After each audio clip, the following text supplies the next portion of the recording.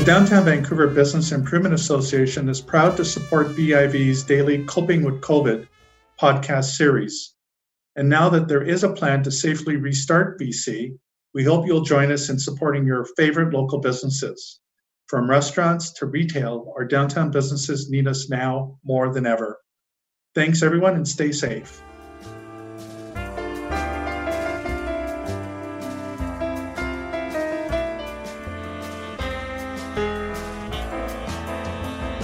Well, as BC parks open for camping, overnight camping, and the weather starts to warm, many British Columbians turning their attention to how and where they might spend their summer vacation. One thing's for sure, shaping up to be a pretty different tourism sector season for those who rely on the summer months for their business. Chris Fair joins me now. He is the president and CEO of Residence Consultancy. They do a number of work with clients across sectors, but they do some work in the tourism sector as well, and that's what we're going to be focusing on today. Chris, thanks so much for coming on the show. Really appreciate it.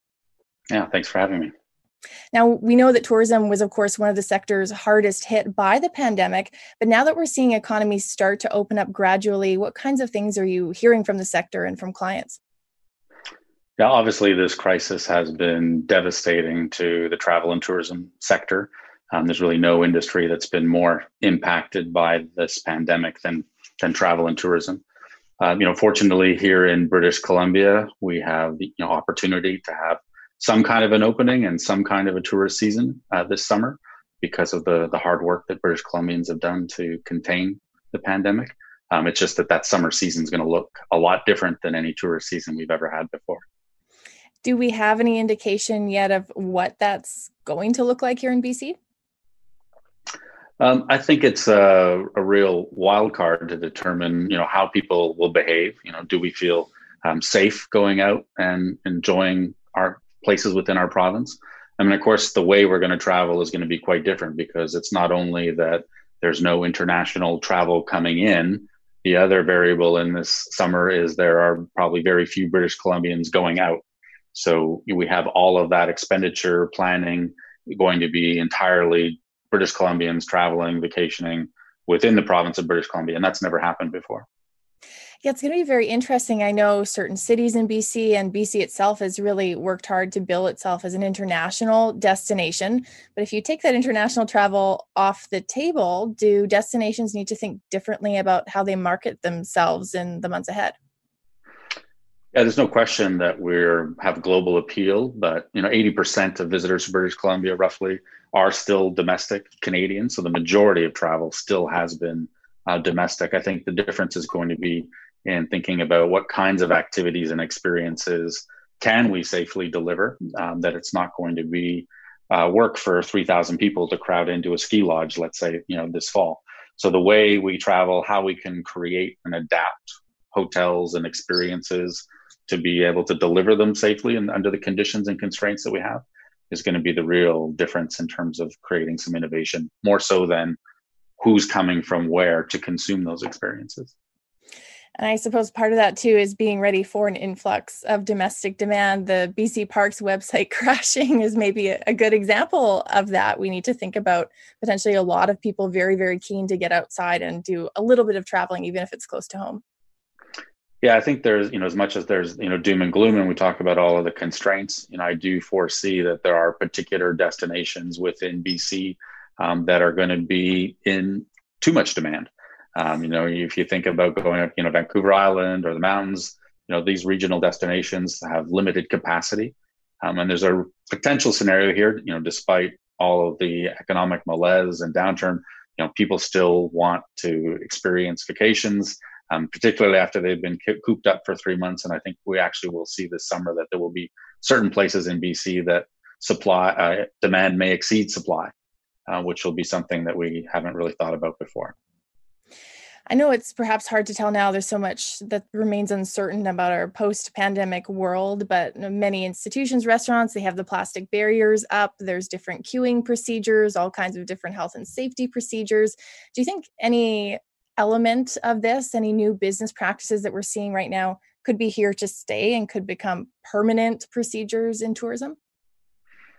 Yeah, I think there will be some lasting effect, and it's difficult to tell what that is, but we often think about in a crisis like this that everything's going to change. That's not true. That's simply not the case. A lot of things will go back.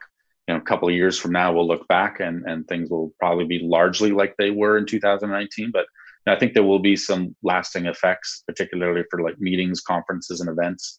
That if we're doing more meetings, conferences virtually, I'm not sure we ever go back to the same way meetings, conferences, and events. There's probably going to be some hybrid model where the event, some certain amount of the event is happening in person and a certain amount of it is happening virtually. And then there is an opportunity for places like Vancouver to really be a leader in that space, where there's a cachet to an event being hosted or broadcast from a city like Vancouver around the world, whether you're able to attend in person or not. Interesting. I know we have a lot of open spaces here in BC compared to, say, other jurisdictions around the world. Could that become an asset or a feature when we're talking about international tourism and people maybe being a little bit concerned about how close they might be to other people? Could we see that become part of the branding process? Yeah, I think, British Columbia and its moniker, Supernatural British Columbia, has already been positioned, and its brand was built around the nature, access to open spaces, et cetera. And, certainly that's a message that's going to resonate even more, with people around the world. So, there are some potential silver linings to this in terms of competitive advantage that either emerges or gets dialed up in the minds of consumers around the world, whether that's for leisure travel or business travel, as we look to 2021, and beyond. I think Vancouver and British Columbia is going to be well positioned, versus cities like New York, whose brand is going to be, more tarnished and take longer to recover because of the extent of the crisis and the pandemic in those particular places. And I think many people would be familiar with some of the challenges, restrictions on travel, restrictions around how close we can be, many restrictions related to health and safety. What might be some of the opportunities we see? I know you touched on a little bit with, say, virtual events, but what other kinds of things are you hearing by way of potential trends that could come out of COVID? And we've been talking a lot about, the shift from, over tourism was something that we were talking about and contemplating, in a lot of cities that simply had, too many people. There was just too much demand relative to the supply. This crisis has certainly dealt with that problem and taken that off the table. But maybe one of the trends that emerges out of this is, this shift from quantity and destinations focusing on the number of visitors more into quality, in terms of how do we deliver quality experiences, to fewer people. That does mean that travel gets more expensive and maybe becomes more exclusive. But there is opportunity here in British Columbia because of all the space we have to have that kind of wide range of experiences that are very affordable, from going camping, as you mentioned in your intro, to having some very refined experiences, fishing lodges, heli skiing, et cetera. So I think we might see development of actually more experiences and offerings, and hotels upgrading to cater and go after that affluent traveler that's most likely to come back the soonest, and then there's also is the most profitable. So we may see a future where we have fewer visitors, but a higher yield. And I think that's, as an industry, that's potentially a good outcome out of this. Interesting. And are there parallels too for business travel? Might we see, say, people engaging in business travel only on an as needed basis, and it's more expensive and perhaps the trip's longer? Yeah, I think business travel is certainly going to be one of the most impacted in this, as companies have gone virtually, entire corporations deciding that they're going to work remotely long term, that if we're working remotely long term and they accept that, then there's likely less need and demand to travel for in-person meetings. So I think business travel is going to go down, but business travel is a relatively small portion of the BC tourism economy. We look at a city like even Vancouver, where only about 15% of visitors to the city, were business travelers. So our tourism economy is largely built on leisure, and even though meetings, events, conferences are an important part, we're less likely to be impacted than some other metropolitan areas that have a much higher percentage historically of business travel to their destination. Chris, a pleasure having you on the show. Thanks so much for coming on with your insight.